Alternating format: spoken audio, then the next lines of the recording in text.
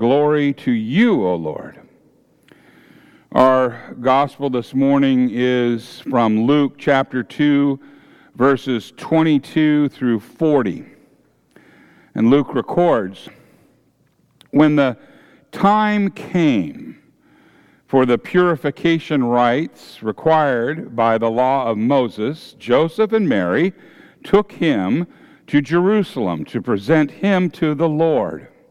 As it is written in the law of the Lord, every firstborn male is to be consecrated to the Lord, and to offer a sacrifice in keeping with what is said in the law of the Lord, a pair of doves or 2 young pigeons. Now, there was a man in Jerusalem called Simeon. He was righteous and devout. He was waiting for the consolation of Israel, and the Holy Spirit was on him. It had been revealed to him by the Holy Spirit that he would not die before he had seen the Lord's Messiah. Now, moved by the Holy Spirit, he went into the temple courts. And when the parents brought in the child Jesus to do for him what the custom of the law required, Simeon took him into his arms and praised God, saying, Sovereign Lord, as you have promised, you may now dismiss your servant in peace.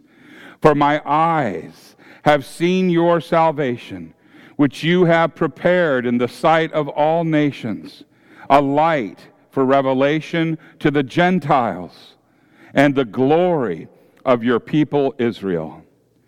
The child's father and mother marveled at what was said about him. And then Simeon blessed them and said to Mary, his mother, this child is destined to cause the falling and the rising of many in Israel, and to be a sign that will be spoken against, so that the thoughts of many hearts will be revealed, and a sword will pierce your own soul too. There was also a prophet, Anna, the daughter of Penuel of the tribe of Asher. She was very old.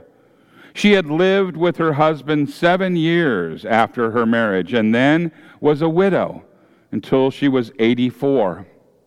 She never left the temple, but worshiped night and day, fasting and praying. Coming up to them at that very moment, she gave thanks to God and spoke about the child to all who were looking forward to the redemption of Jerusalem. When Joseph and Mary had done everything required by the law of the Lord, they returned to Galilee, to their own town of Nazareth. And the child grew and became strong, and he was filled with wisdom and the grace of God. This is the gospel of the Lord. Praise to you, O Christ. You may be seated. I need to take a brief walk here. I forgot my notes.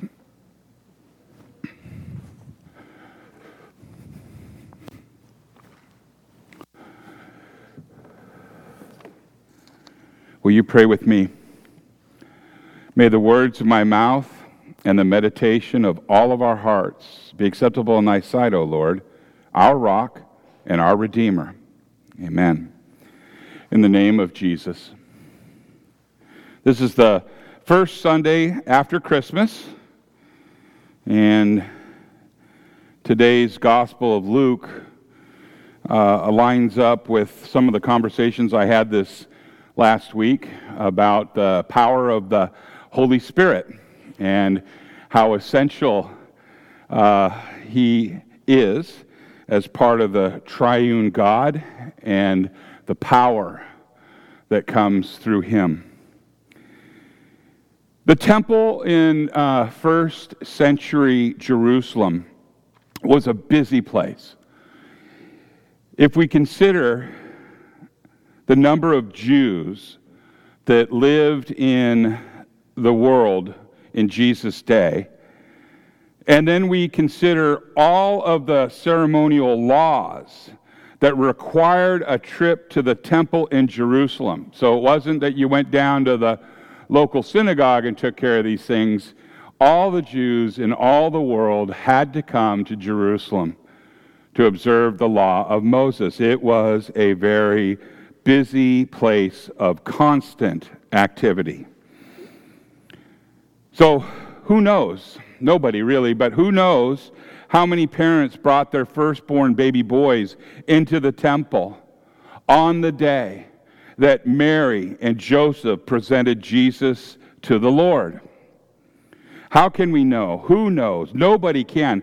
How many mothers were there that day for their rite of purification after giving birth?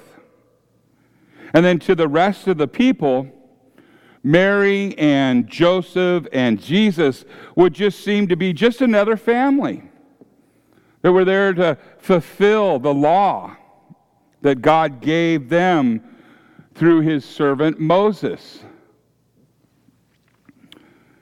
So the question is, how then? How in the world were Simeon and Anna able to pick Jesus out of that crowd?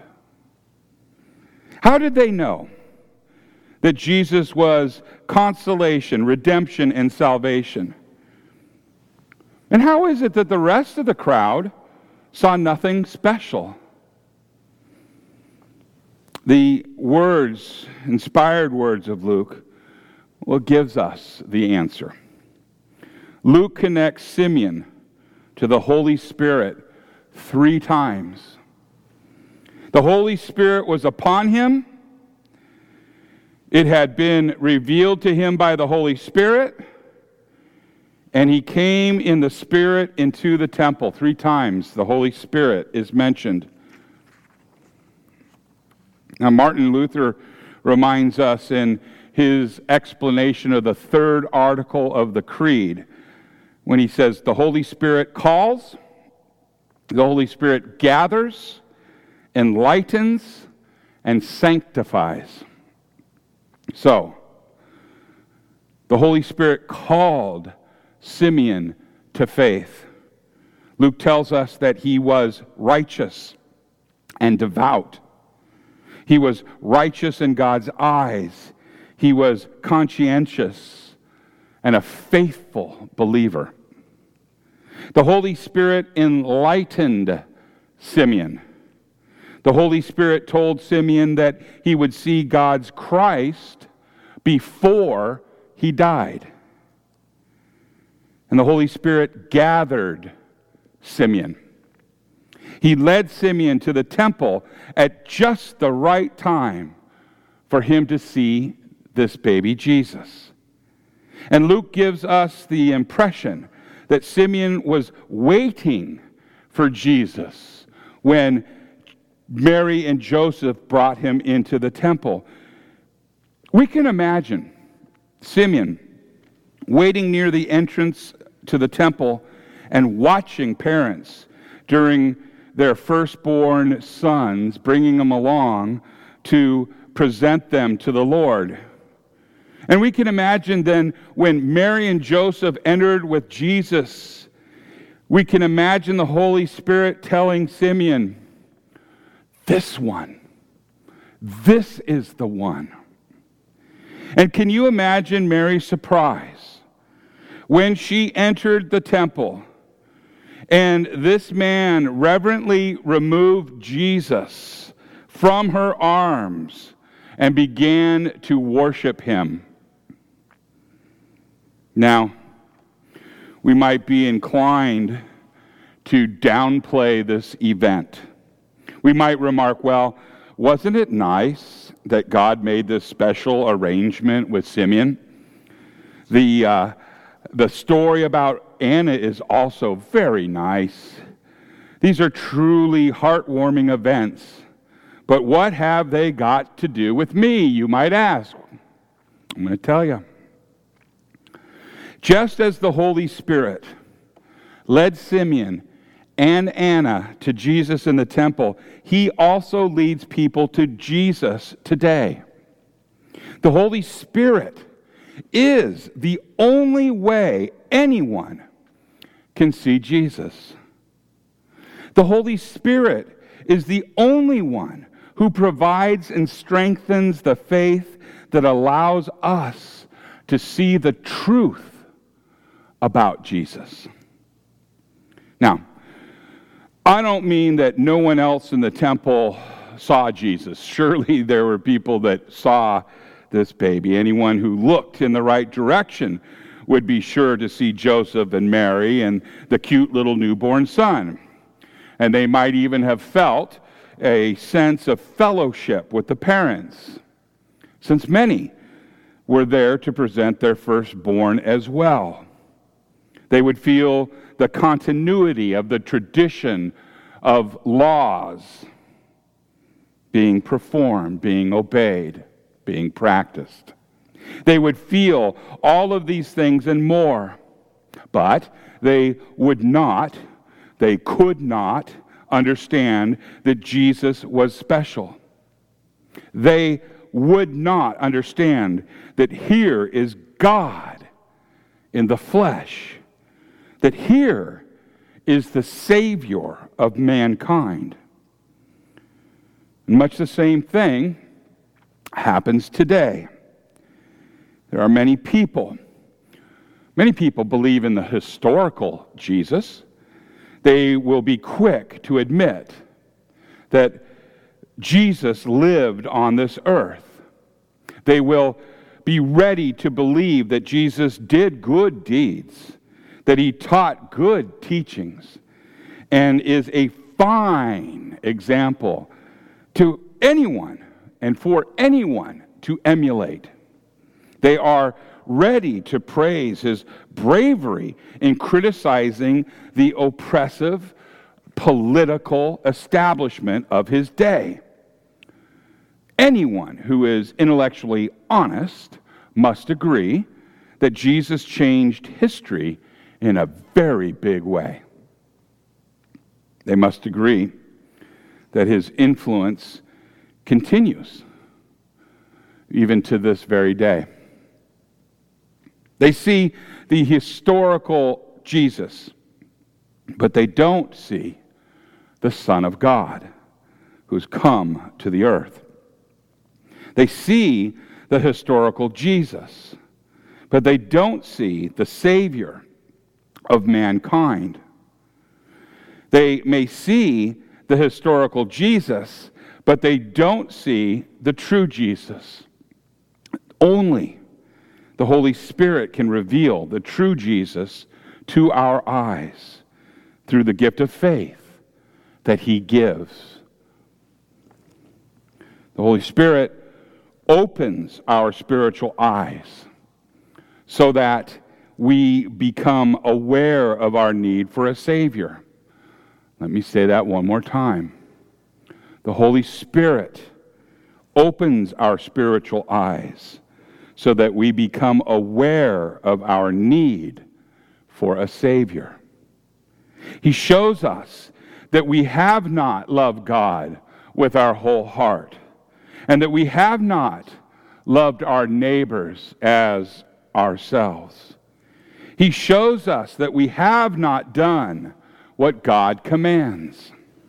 And by the power of the Holy Spirit, we see the reality of the terrible, eternal punishment that our sins deserve. However, the Holy Spirit does not leave us in that predicament. He gives us the same faith that allowed Simeon to see God's salvation. And through that faith, we also see the salvation that God has prepared in the presence of all peoples.